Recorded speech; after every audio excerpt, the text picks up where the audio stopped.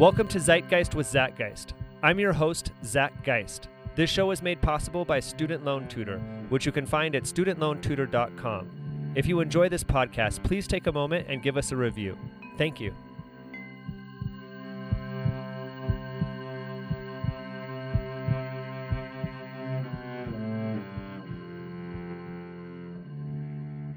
So, good morning. This is Zach Geist, and I'll let him introduce himself since his last name is challenging for me to pronounce. The words on your screen don't seem to make sense to you. No, it's like...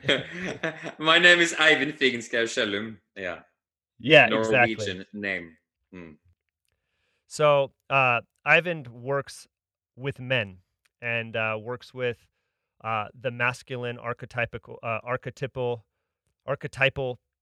principle, as well as the anima, obviously, within men as well, which is comes from Carl Jung's work, and has been furthered by other neo-Jungian thinkers, people like Michael Meade, Robert Bly, James Hillman, and others. And he runs, and Robert Moore. Thank you. I was looking for that one. My brain doesn't work so well in the morning. And he runs something called Reclaim Your Inner Throne, where he creates or orchestrates or facilitates an initiation for men that takes place over the course of 3 months, as I understand it. And they use a map using the mythological tale of Lord of the Rings to help describe the process of what it takes to become a mature masculine. Have I said that somewhat correctly? Somewhat correctly, yeah, for sure. We haven't based our training entirely on Lord of the Rings. There are just certain themes in the Lord of the Rings that I have fallen in love with, that I have injected into the Reclaim Your Inner Throne mythos. Though Reclaim Your Inner Throne is based on a self-contained imaginary mythological world called the Realm of Forgotten Kings. And the men traveled through 13 locales over the course of this 3-month period, and some of them have drawn inspiration from Tolkien, but there are all kinds of sources for the narrative, and much of it also being entirely original. So, and how long have you been doing this, Eivind? That's about 5 years by now. So we're currently running round number 11, and we're in the process of shifting up our whole business model, basically, so that we're going to be able to reach thousands of men with this work, because it's changing lives across the world, and it has from day one. So what made you start this? I came to this as just as a graphic designer that was profoundly dissatisfied with mainly marketing stuff that I didn't care about. I had this particular moment, I think it must have been in 2010 or something like that, where I had a realization as I was stitching together on a website some advertising for an ammunition manufacturer from the main arms producing city here in Norway, and I was, this isn't quite what I imagined doing with my time. And at the moment, I had actually been running a website called masculinitymovies.com for a couple of years already, basically because I just found the inquiry around what the heck it means to be a man in this day and age. I found it profoundly fascinating, because basically nobody had given me any instructions on what it meant to be a man, and I felt like I was just fumbling through the dark. I think a lot of us feel that way. I think it's important that people that are listening to this know that a lot of men have found that what the hell does it mean to be a man? Is it, do I act tough? I mean, I grew up in the ghetto of the Bay Area, and what it meant to be a man was to show no fear. If you even hesitated for a moment, you'll pay for that, So it was better to hit the minute that there was threat, and if you didn't, then you're going to get hit many more times for not doing it. So you're constantly riding that line, riding that edge. I mean, people would fight over the most ridiculous thing. Somebody's looking at the wrong way, and that's what masculinity meant. And in other ways, the other side of that is maybe the other type of masculine, maybe more feminine, and disengaged from any aggressive behavior whatsoever. And I think that's something that maybe you'd seen some of, Well, or a that's lot of. increasingly common these days, and I'm from Norway, and this part of the world, Scandinavia, the Nordics, or even Northern Europe. This is more and more becoming the default man. This very sensitive guy. This it doesn't need to be a negative thing that that we as men have become really sensitive. Actually, it's of course healthy to integrate these lover parts of us, these feminine parts of us. Though what I find, not only in working with men but also in conversations with women, is that there's a profound lack of clarity and agency and courage that has seeped into the current generation of men. So that there is, I would say that the societal problems from men having this sort of half-life experience is starting to reach epidemic and pretty critical levels, and that's something that I'm looking at really, really a lot through my work, because I see a lot of these men. I also see the men who you're speaking about, or who you were, that think they are tough, but Mhm. really deep down they're just these soft puppies that are just trying to make do in a harsh world, and they don't even realize that the world maybe isn't as harsh as they perceive it to be, that there's love available, that they can actually relax and just let go a little bit. Yeah, yeah. Yeah, yeah. Hmm. And Yeah, so I I think, remember for me, I actually became, and I do, and I not only work in, I know what introduced us together is our friend Charles Eisenstein, and the podcast. We've both done podcasts with Charles, and it was the money element from the financial side and the relationship with money, the soul, and masculinity. And then on the other side, I started something called Ecstatic Dance, which is a dance that happens twice a week, where we have one of the largest in the world here in Salt Lake City. I started this a little over 3.5 years ago, and and for me, what was deeply healing was to become softer. I mean, I was physically, like, if you were to touch me, it was like granite. Uh, and I thought that that was good. And I think, there's like that hip hop song, the boys in the hood are always hard. You be talking that trash, we'll pull your card. Like, uh, they're hard. They're hard physically. They don't show a lot of emotion. Like, my face didn't have a lot of expression. I mean, I didn't even notice. I thought that's just what I looked like, and and my body didn't have really any suppleness to it. I remember I would get massages, and the massage therapist would be, and I didn't get massages for many years, but I finally started to get them, and the massage therapist was like, "Oh my gosh, like you are like a human knot." And eventually, it did work out, and then yeah, and I think the other end that there might be is that some men become almost on the opposite spectrum, kind of almost like jelly. And there's something in the middle where there's a healthier place to be and trying to work our way to get there. So I guess maybe we'll start with what in the hell happened, and uh why is this going on, do you think? What started this process of men feeling disconnected from soul, and masculinity and gender becoming a very confusing and controversial topic? oh yeah. Well, I'm not a historian, but I certainly have my ideas on this, and we could take the super 40,000 feet view of it, or we could go in a little bit deeper. But let's just say that there was a time some thousands of years ago when man lived in some level of intimacy with nature, and then for whatever evolutionary reasons, that intimacy started dissolving as the human ego started developing. So the concept of separation started developing as an evolutionary agent, I would say, at that stage, because At that stage, you would be born into tribes where the roles were completely set, and if you did anything autonomous, you would be perhaps killed or exiled from the tribe. This is Mhm. how it was. And so, at a certain point in our human evolution, enough people were dissatisfied with the idea that they didn't have choice, Mhm. that we started, Individualism was born.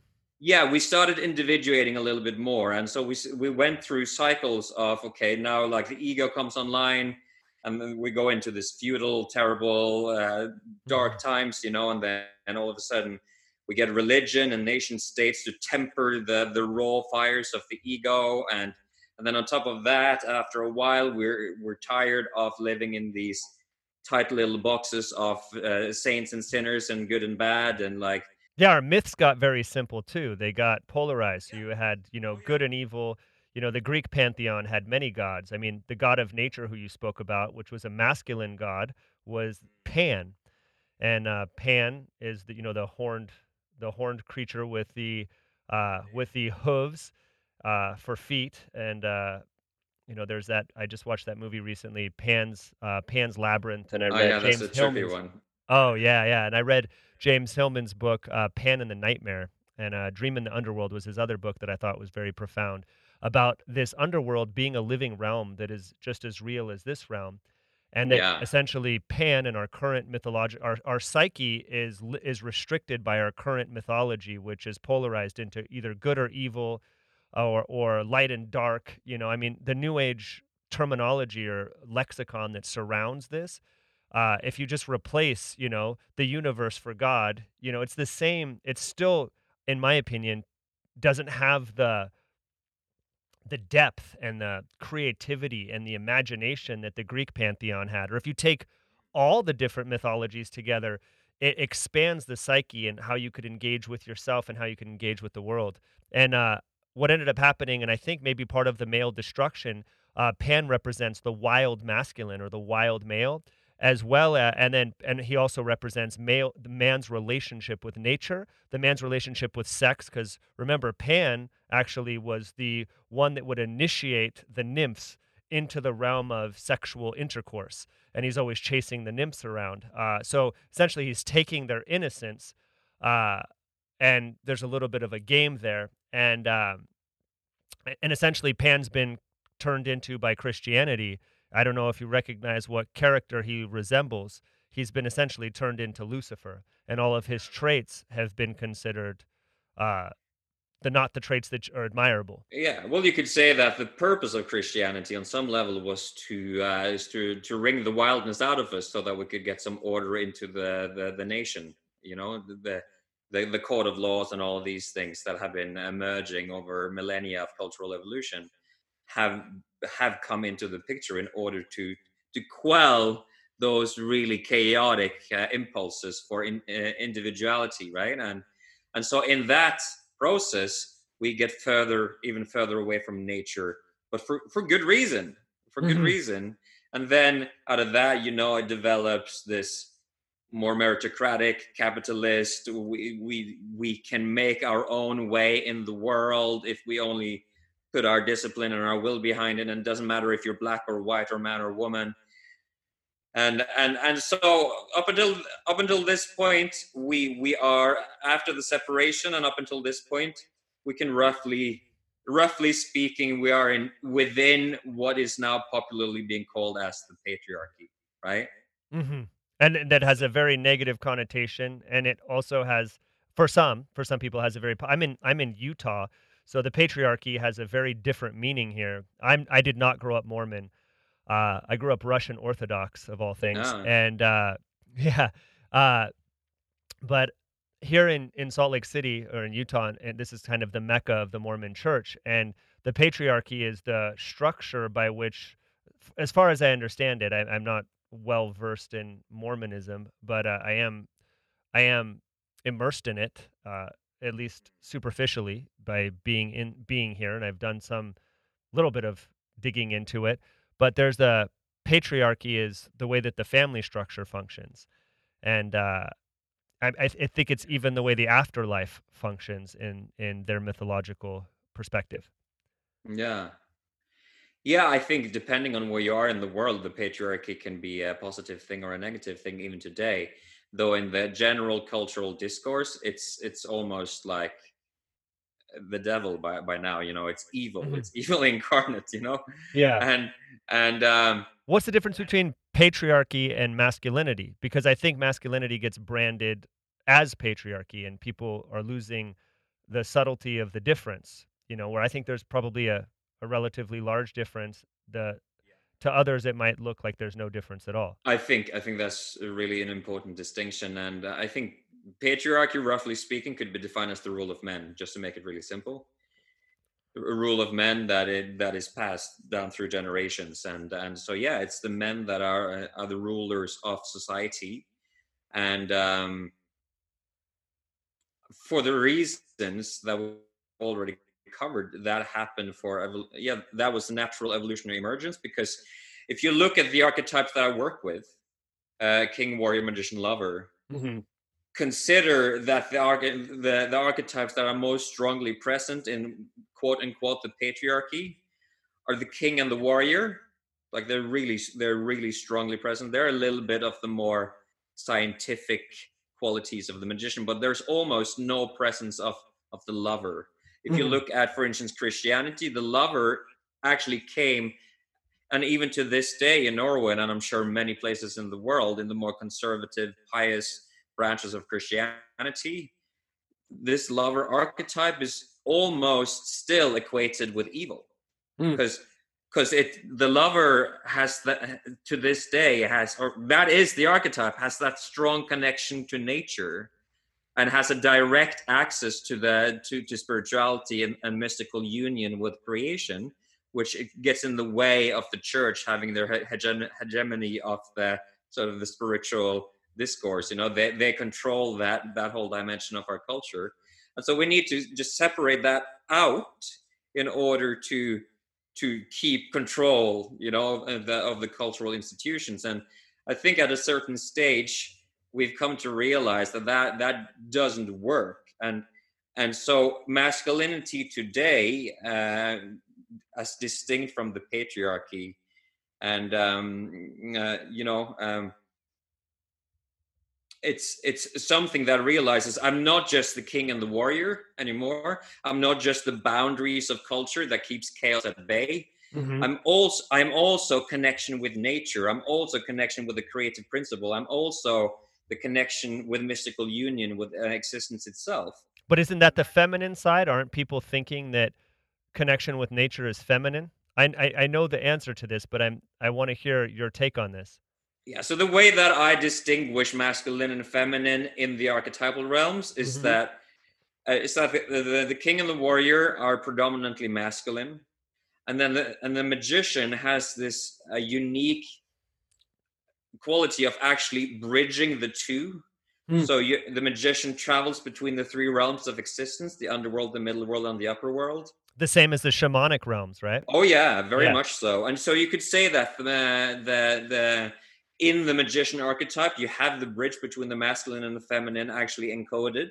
And so the shaman, you could say, is the earthbound quality of the magician. It's very much in union with nature and with like animistic ideas, and like trees and animals have spirits. You can travel to the Amazon and be initiated into the language of the trees there to this day. And I have friends who have done that, and many of us have drunk ayahuasca, and we Mhm. were just plunged into uh this incredibly vast jungle like geometric mother maternal sort of, yeah, it's a trippy place that is very distinctly feminine. But you also have the engineers of our culture and the scientists that are still very much stuck in the rational left brain hemisphere, right? And so you have, and then you have the lover that is very much correlated with what we keep, or what we would call feminine. And so this is why men for so long have been told, to not cry, to not be emotional, to not do all of these things. They are the lover archetype in us. They tend to take us into places that are more associated with the feminine. And the reason, I believe, we need to understand why this has happened. so that we don't think that there's been some sort of nefarious plot on the side of men in dark suits sitting in boardrooms around the world to sort of dominate us all in a cruel way. Yeah, I've been accused of being one of these All right. reptilians, I think they're called. Oh yeah. I saw Dark Crystal recently, and I'm like, oh, maybe this Skeksis character, maybe that's what people have thought, you know? Because I think that the minute you're, I mean, running a dance community and starting that, but then at the same time running a finance company, uh, to somebody that looks at the masculine as something negative, they could automatically. I mean, it doesn't happen very often, but it has happened where people think, you know, if you're doing anything in business, you are evil. And you know, uh, power is evil. Just if It's guilt somebody by is, association. yeah, yeah. And then it's like, what do you do? And I think I even struggled with trying to disempower myself to get rid of the loneliness that comes with maybe wielding power superficially or wielding more power than's needed. I tend to maybe overdo things, uh, which makes sense given my history personally, my personal history. But yeah. You know, So uh, the thing that I think is important, if I may continue my line of inquiry, is that when when we developed as a species on this planet, and I know that some of our friend Charles's observations in some of his literature would suggest that, or maybe it wasn't so harsh back in the days, and things were easier than we think from our modern frame of mind. But I think that ultimately the truth is that throughout most of human history, life has been pretty challenging, and mhm, so our dominant mode of being is, okay, we fight for our survival. I don't need to go further than my own grandparents to listen to stories. I mean, they're all dead by now, but to listen to stories of enormous hardship, mhm, of of sitting in little dingy boats on the open ocean and rowing for a week to get to where the fish were, and then to see that some of those men would actually perish along the way. And back home is mommy and the kids, and mommy is too busy, so the kids are exposing themselves to all kinds of dangers, and some of them die because mommy didn't have the capacity to actually watch over them all the time. This is only two generations back in my country, right? yeah, my family's from Siberia, so Holy probably smokes. similar situation. My grandmother's from Chelyabinsk and my grandfather's from Kemerovo. So Yeah. And so this similar, is quite cold, scary. cold, Yeah. cold places. Yeah, man. If you think that when our civilization is still in the mode of survival, it has to be mainly the masculine principle that governs how we relate to each other, because it's a hard world. And so basically, uh, masculinity became the man who can ensure the survival of the family and the community. And so when you're out there in the oceans and your brother just dropped in the ocean and disappeared, and you will never see him again, are you going to just crumble in tears and fall into the existential pit of despair that you just lost a family member, and then not actually haul up that fish and come back to feed your kids? No, that's actually not an option. So basically you have to repress all of those vulnerable feelings, because there Mhm, are all of these mouths to feed and there are all of these hardships that need to be dealt with. But then there comes a moment in our cultural evolution where the systems of our culture are sufficiently well oiled that we can actually afford ourselves to pause and to, it's like, oh wow, there's something that's more important, like your story is a testament to. There's something that's more important than busting ass out there all the time.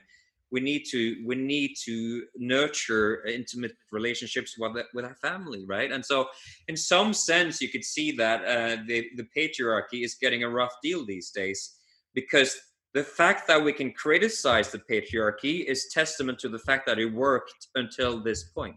mhm. if we weren't in the place that we were criticizing in the patriarchy, it would be because we were still fighting for our survival. But now we're in that point. You're saying that the patriarchy created the structure that is allowing for the way to now look back and reflect on where it is that our species and this planet wants to go next. Exactly, Yeah. exactly. Yes. So we're not. It's now falling.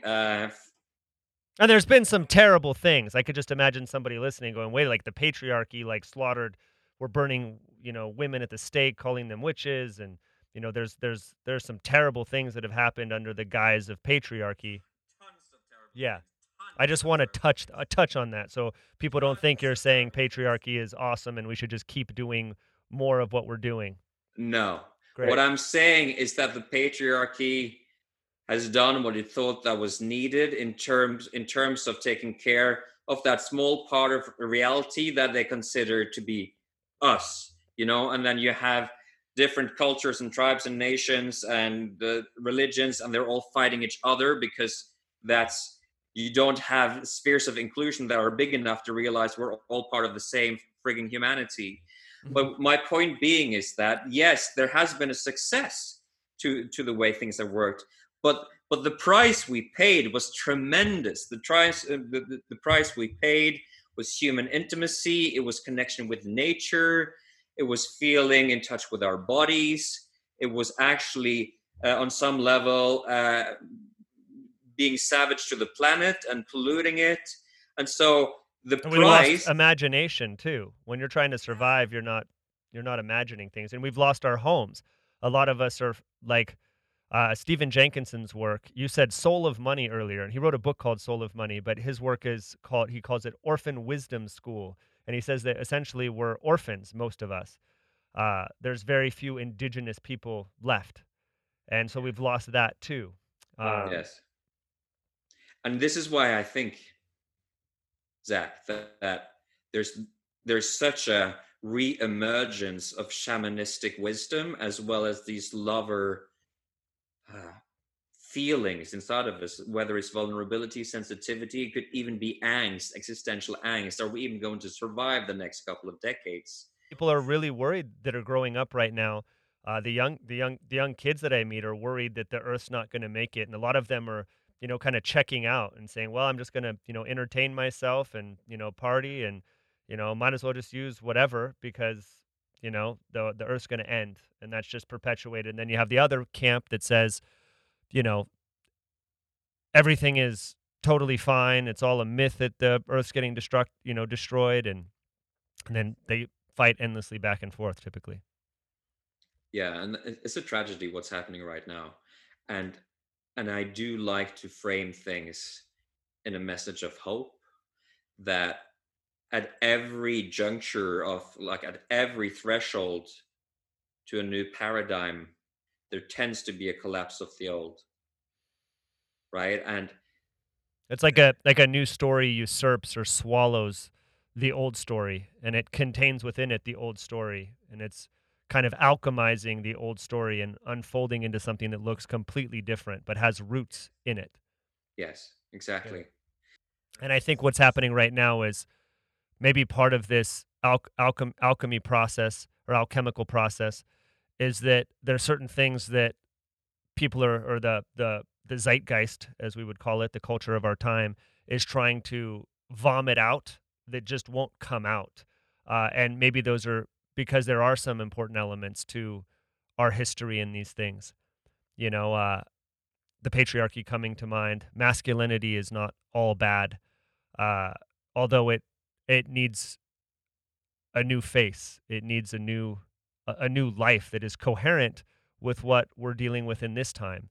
The circumstances have changed. Human consciousness has changed.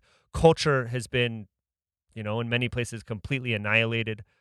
Uh, and somehow we've got to figure out a way to have these archetypes essentially communicate with one another in some way that's harmonious and I don't know. That's kind of what I'm seeing a vision. I'm having a hard time articulating what I'm No, I seeing think in my you're mind's doing. eye. I think you're doing really well.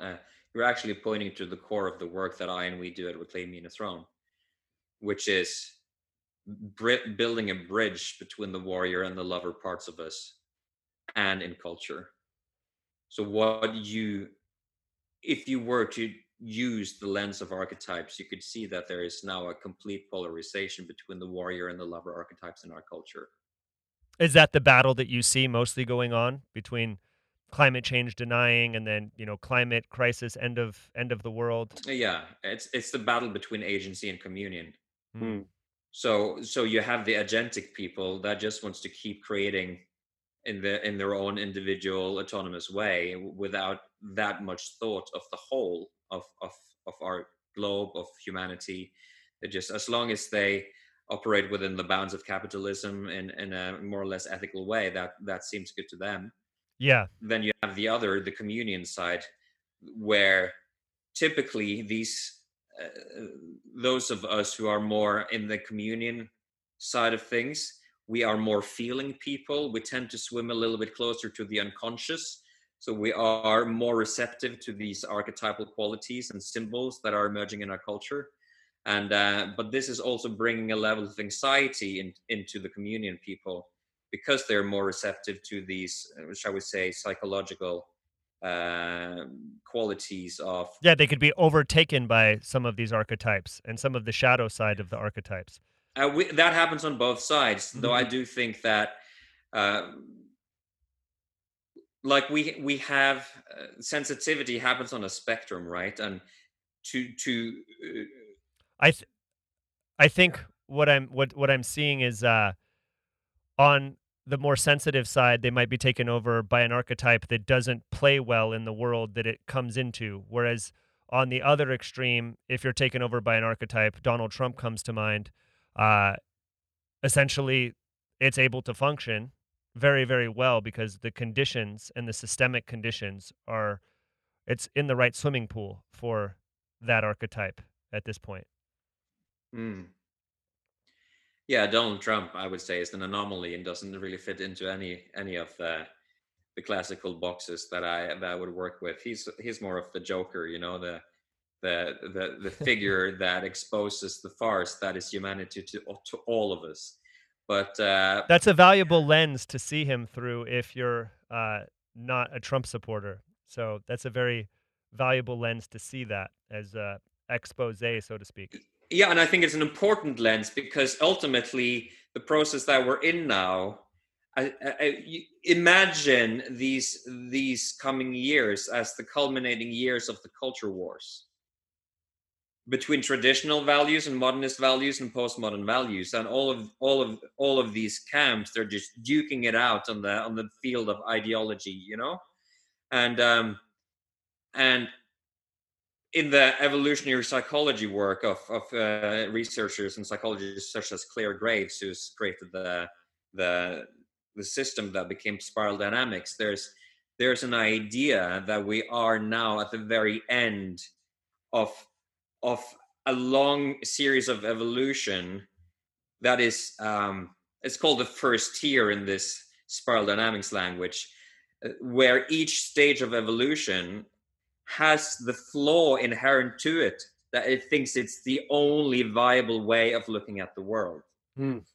And that the culminating years of the wars that will either make or break human civilization is whether the leading edge, which is currently still the more postmodern people, the social justice people, whether they are able to realize that the path to greater wholeness and integration in our culture is not to blame people like Donald Trump, but it's to do the inner work of reintegrating qualities of power and territorialism, and realizing that these darker impulses are part of us all.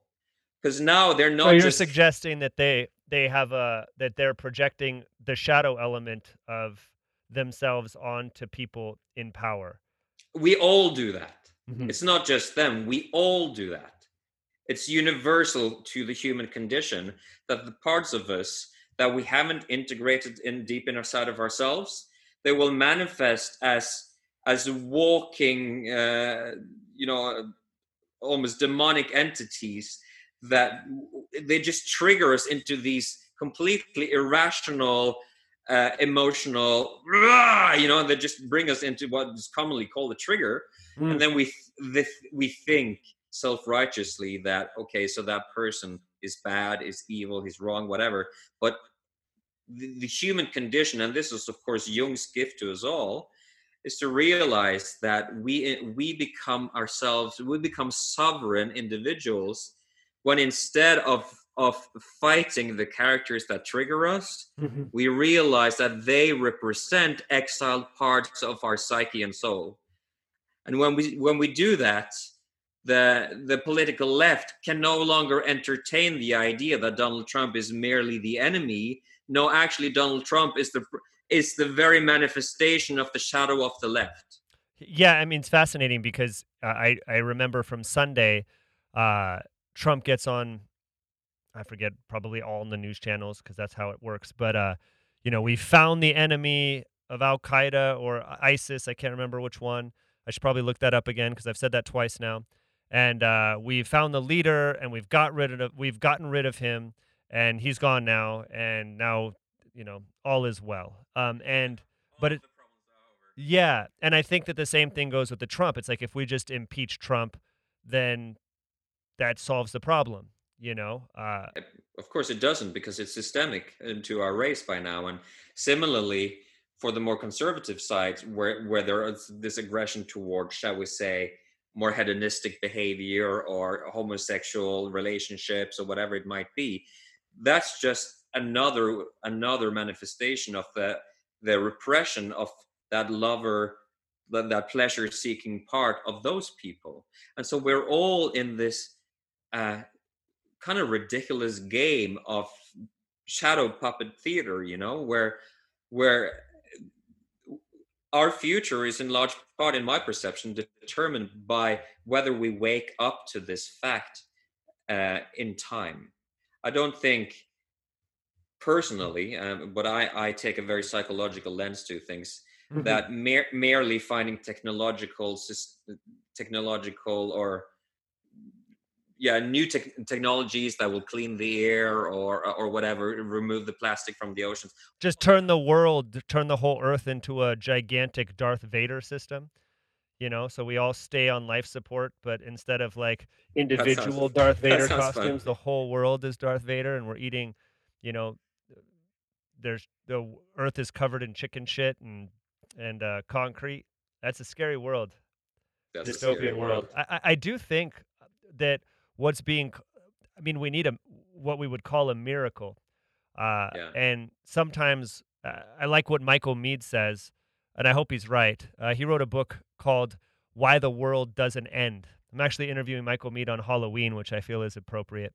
Uh, yeah, because it's such a day full of characters and archetypes and people acting out the very thing that they're maybe not able to act out from day to day.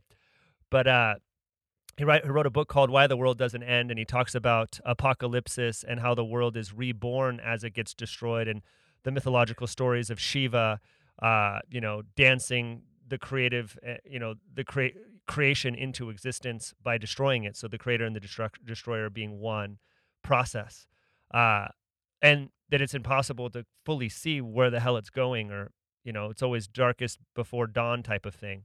But I like that he says, I wrote the book Why the World Doesn't End, and the good news is if it does end, I won't be here, or no one will be here to tell me it didn't work. And if it doesn't end, then I'm right. So, That's awesome. but I think it's important that we start from the standpoint that uh, there's something that we could do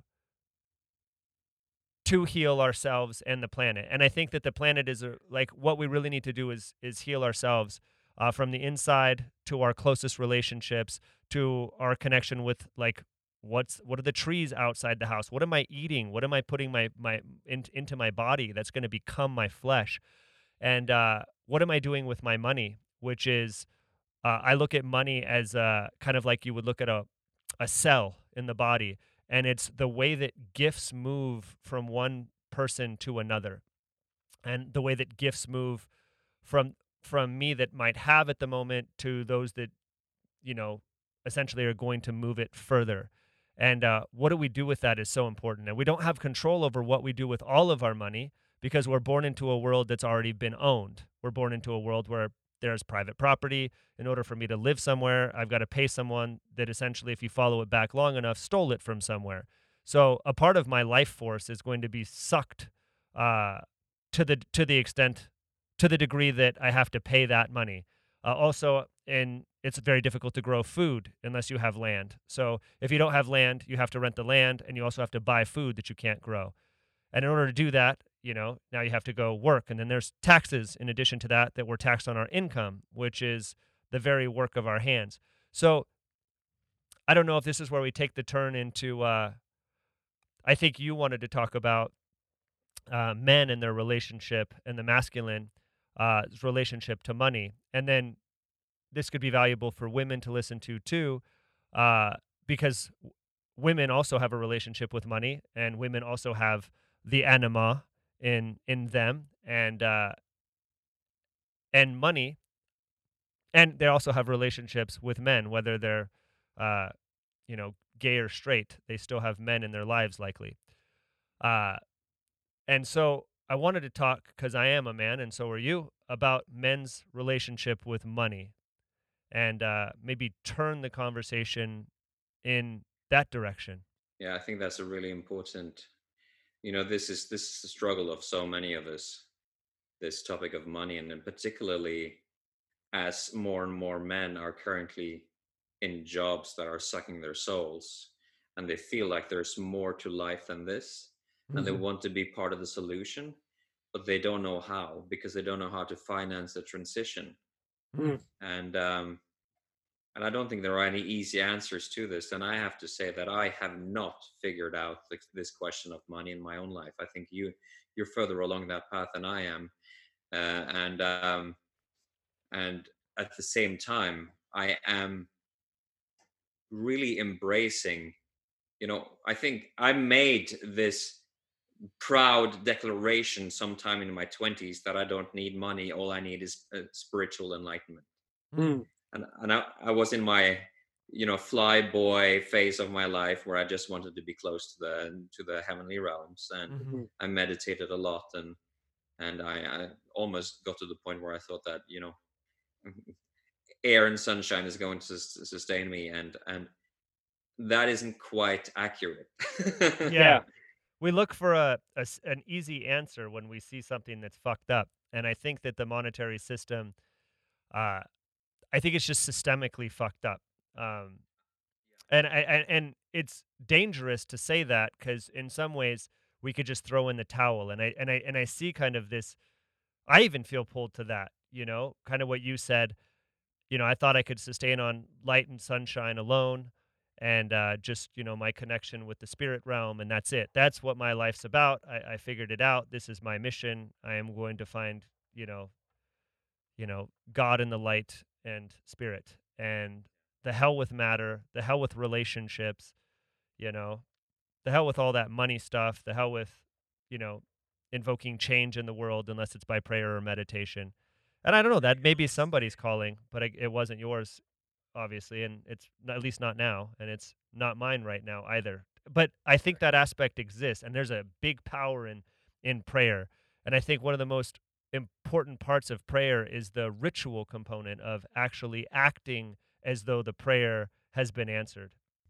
I agree. And Oh, that's powerful. I like that a lot. Yeah. so maybe we could talk about the prayer that goes along with making that transition. Because a lot of people, it seems like they just get stuck. They're convinced that they can't make the transition. It's like Batman in that movie, I forget which one it is, where he has to make the jump, and as long as he has the rope, he can't seem to make the jump. And modern man might have a lot of ropes, a lot of comfort. I read a book called Rich Dad Poor Dad when I was really young, when I was 18 actually, and it made it things make a lot of sense for me. I'm not saying that I agree with people making all of their income as a rentier, which is all passive income off of investments, and if that's really, I think that's part of the problem, really, maybe the crux of it. But here's the pool we're living in or swimming in, nonetheless. And something that he says in that book is never take a paycheck, because the minute you take a paycheck, you become dependent on it, and it's very hard to kick it. It's almost like an addiction in a way, is the way I view it. And aside from, grocery store jobs I had as a teenager, uh, since I've been 18, I've never had a paycheck. I've always been self-employed or on commission, uh, which you find out very quickly what you're worth monetarily in that realm. And that's not your ultimate worth, but you find out your relationship with your ability to make money when you go into business for yourself. Certainly. And to live in the presence of that, you live closer to the sharp edge of existence in a way, because you know that every day you need to show up, otherwise next week you're not going to have the means to put food on the table.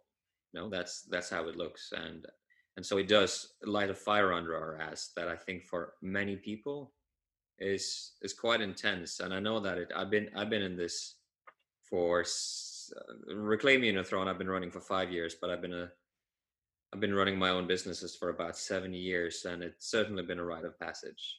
And I'm still learning every day. And I think that a lot of guys that have so much potential and so many things to give to the world, they don't know how to do that because it seems just very, very intimidating to them. And I don't think starting your own business. I think there's two ways to transition into, shall we say, the solution rather than the problem, and Yeah. that is to, that is to develop a vision that is sufficiently inclusive and sufficiently in line with the evolutionary imperative, and get people to flock to my vision, or I Hmm. need to find somebody who has a vision that is similarly aligned with where we need to go. So I don't think it's for everyone to start their own company. I think, honestly, it's extreme sports on many levels to be running your own company, as I'm sure you, yeah. Oh my gosh. Yeah. Yeah. Had I met somebody with the vision that was more compelling than the vision that came to me, I don't even know if I had the vision or if the vision had me. Uh, uh, I would I don't know. I'm so used to this. I've been self-employed so long. I don't even know what I do. I've never been on that end of things to be able to, ride the wave of a great, you know, mentor in business. Most of the mentors I thought I'd found in business, I found that there were some shady practices happening that were leading to their wealth. And oftentimes you run into wherever there's, where there's great fortune, there's usually a great crime, and that's kind of what I witnessed. And we don't have enough time for me to go too deep into that, but I think that that's one of the pitfalls that some men, need to look at, is how is this person earning their money? You say by the fruits that he shall be known is one of the Christian parables, and you need to look at all the fruits, because just because they have a Bentley or a Rolls Royce or a limousine or a mansion, look at more of the roots, look at more of the fruits, and look at where that's coming from and how they're engaging, how are they embodied, how do they treat people that they work with, how do they treat the waiter, the server, how do they treat you. A lot of people I think get in the situation where they get perpetually shamed, and uh, that's soul killing and soul sucking, as you had said. But maybe at least if you're getting shamed, your chance of leaving that job is maybe higher. And so you could find your true passion and true purpose. I don't know how, I find that a lot of people that are most worried about losing what they have are actually relatively comfortable and have a decent support network. There are people that are living on minimum wage that are barely hanging on and don't have an education, and all their families in the same situation. And I don't know if that would be the person I would advise just to drop everything. But Yeah, I mean, I would love to lay out a really clear framework of how to make that transition, but you were talking about this prayer and I was talking about vision. And mhm. in both of those ideas, you need to know something about where you're going. Yeah, there's a calling, and the calling, comes with a vision likely, right? Exactly. And so I think ultimately the most important thing for anyone that wants to shift their lives and to be more aligned with the evolutionary imperative of the moment is to get really intimate with what I want. Because a lot of us, we're so numb from addictions and a job that we don't love, that we don't actually know what we want. And when we don't know what we want, we don't know what to pray for, and Yeah. we also don't know what vision to be inspired by. I mean, we could look to other men and see what about other men inspires us. And I think that that could start to plant the seeds of vision. And sometimes that those men might not be around us. We might not know them. They might not even be alive today. They might be men of antiquity. And and I think to start to outline what about those people, not necessarily what they have. I think so often people are focused on material possessions, uh, as opposed to like what is it. I mean, I'm most motivated by what's really wrong in the world, and like what is it that I really, really stand for? What is it that I really want to make an impact on? And for me, it's slavery. It's the slavery of spirit, of human beings, of the spirit of money, uh, the spirit of animals that are caged up in modern day concentration camps, uh, the capture of the spirit of land that is hoarded. And I mean, in Europe and places, you could go camp somewhere on other people's land. Here, you walk across a line, and I mean, you could practically get shot for it walking on property line. Yeah, we actually have a law in Norway that says that allemannsretten, it basically means that nature belongs to everyone. And so it's written into law that anyone can be everywhere in nature. I mean, of course, there is private property that may have various fences and stuff, but it's not very common. So nature is freely accessible, and I guess on some level, Americans, you have a you have quite the talent for turning anything into a product or a commodity and then selling it over a counter. So it's almost like you're doing that with nature as well. I think Totally. that Yeah, it is happening. yeah, I think the tendency towards that is less in, at least in Norway, and that there is more of a sense of that we all belong to nature and we can all take part in it, rich and poor both. It's very, very accessible here. I mean, I can sit down in a car and in 5 minutes I can be in the wild, and I'm in the city in Oslo. This brings me back to my childhood. When I was, I lived in a group home when I was 13, and we would break out of the house in the middle of the night and steal the van. And then after that, I lived with my parents for a very short time, on and off. And I would either get kicked out or just refuse to tolerate, shitty behavior from uh, my family at the time. I was a rebellious, very rebellious, incorrigible, I was labeled, I think. I remember I think that from school. I had a 4.0 GPA, but I was incorrigible. And I remember that I would have nowhere to go. So I would be at the school, or I'd break into the retirement homes, into the jacuzzi, uh, and just go in the hot tub, like have to like crawl between the like the little fence, and like police would arrest me and take me in. I mean, it would happen. I mean, I must have been arrested 60 times. They knew me by name at this point. Uh, and I don't know. I think maybe what I'm calling towards is some of that spirit, some of that wild renegade spirit, because I think that spirit is the spirit that will take the risk. And there's a pragmatic element too. Uh, I could speak about the US. There are ways to play the game differently. There's ways to collaborate. There's ways to, how the hell do I work less? You know, because truth be told, it's very hard to muster enough energy when you're working 50 hours a week as that's soul sucking work, to be able to have anything left to build, to create it. There's no room for a vision to emerge. Your soul is being sucked. A vision comes through soul. So I think that maybe the first step is How do I make maybe the equal amount of money or even less doing something that isn't sucking my soul? Step 1. And you know what? It may be doing. Well, Go ahead. yeah. So what I did, I had a wake up moment. I think it was back in 2000, between 2007 and 8.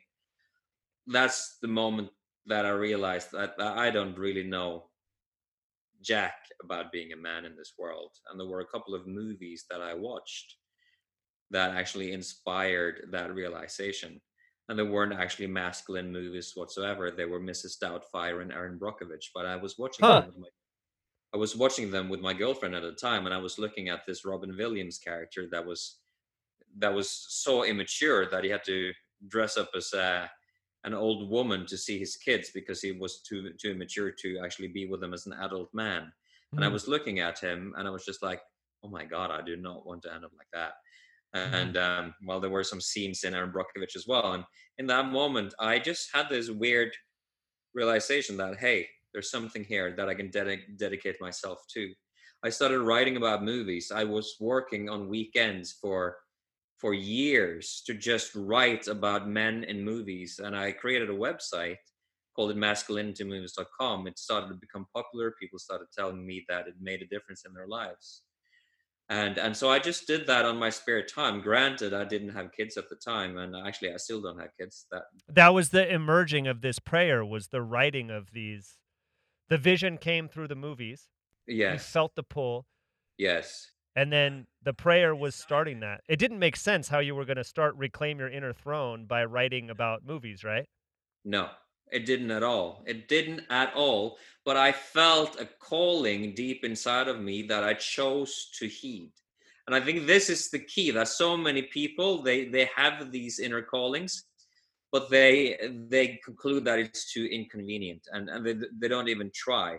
So what I did was that I started working on weekends. I sacrificed a lot of pleasures and comforts, and on some level I regret that, but on another level I'm really happy for the sacrifice I made because I now have a job that I can't, I have a career, a business that I can't conceive of anything in the world that I would want to do more than what I'm currently doing. And I transitioned first by working weekends. And then I went to my boss and I said, hey, I it's good to work here and all. I need to step down my job here a little bit. Do you agree with me not coming into work on Fridays? I'll work Monday to Thursday, but on Friday I need to do something for myself. Mhm. And I negotiated the terms with him and he was okay with it. So now for several more years, But you laid the foundation. You were ready. You were ready to make that move. I think some people maybe put the cart before the horse and say, "My boss has to approve me to get Fridays off before I could start writing." well, you need to be really intentional about it, Mhm. right? And then to argue convincingly on behalf of that vision. And and then now I have 3 days instead of two. You have another notification going up. I don't know where they hide on here. They're like, it's like hide and go seek on my computer. I don't. They find their way.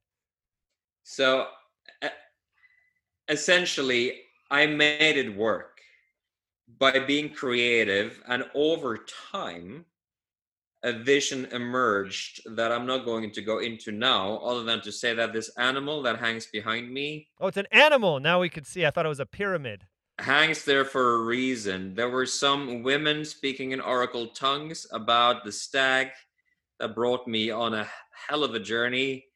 It opened up the gateway to my soul and initiated me into the landscape that brought Reclaim Your Inner Throne to the world.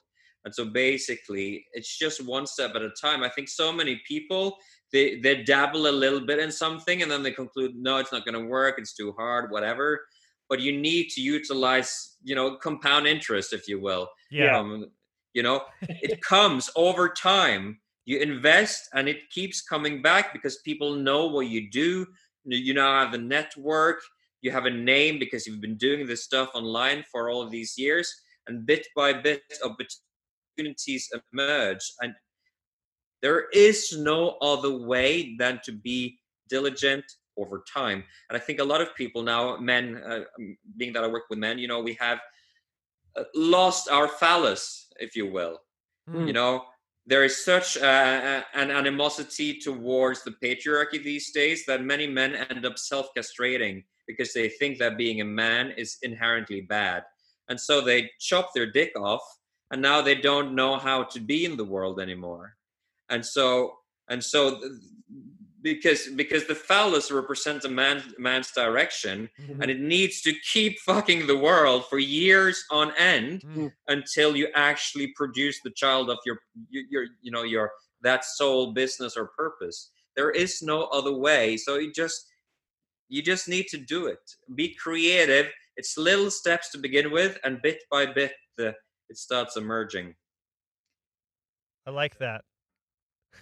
fuck your way into the world. Yeah, I mean that's a controversial way of speaking these days, but it's the truth. A sexual energy is the creative force of the universe. And if we turn off all of our desire and our desire to conquer and to seduce and all of these things that has defined what it means to be a man for thousands of years, and we sort of all of a sudden rebel against our biology and pretend that is the solution to all of our problems. And it's also not that you give up courtship for seduction and give up courtship altogether, or that you give up collaboration for conquering. There's a time for conquer, there's a time for collaboration, there's a time for seduction, there's a time for courtship. Exactly. I'm just messaging my business coach who's currently waiting on another line. So well, perfect. That's a perfect ending, is that even you're coaching men, and you're still working with a coach to get another perspective on what's going on with you.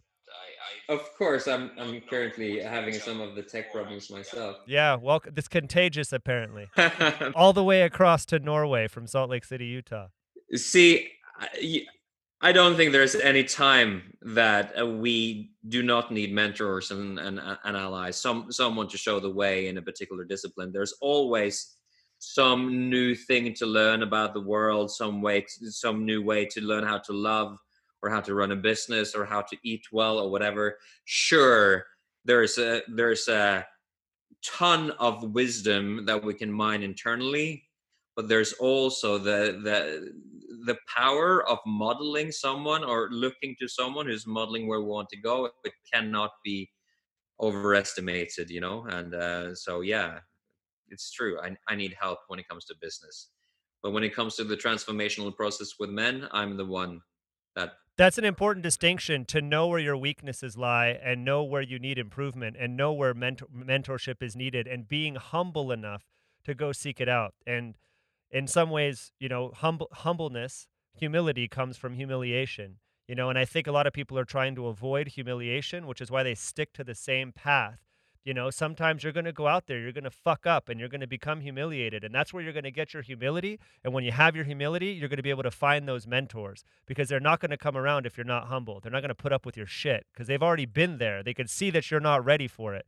And that goes back to that, maybe almost cliche term, but it's cliche, and it's said so often for a reason, that when the student is ready, the teacher will appear. Hey, I want to thank you for coming on. Thank you. Yeah, I just want to add, because the student needs to admit that he needs help. Otherwise, there's no way to help him. It's like the addict. Yeah, exactly. Mm-hmm. Yeah, thank you for having me. It's been fun. We had some technical hiccups along the way, but that's okay. I expected the techno hiccups. I didn't know what it would be, but I'm happy we made it through, and that's what the beauty of editing is for. Awesome. Yeah, I'm glad to be here with you today. Yeah, pleasure to meet you parenthetically. Take care, Ivan. Yeah, you too, my friend. Bye-bye. Have a good day. Bye. Thank you so much for listening, and please follow us to hear future episodes where we discuss topics such as alternative states of consciousness achieved through dance, intention, and shamanic practices, sacred economics, dream work, trauma healing, building community, permaculture, healthy and compassionate living and eating practices, somatic and alternative healing modalities, politics, psychology, mythology, and more. Our work is focused on the liberation of spirit, a return to the sacred, which is a constant collective inquiry. We aim both in person and on this podcast to plant and water the seeds of liberation from economic inequality, trauma, systemic conditioning, addiction, loss of soul, loss of meaning, hopelessness, helplessness, isolation, shame, nightmares, guilt, and a return to glimpses of your birthright, of dignity, joy, community, collaboration, equality, and constantly beautifying new world where you are not alone.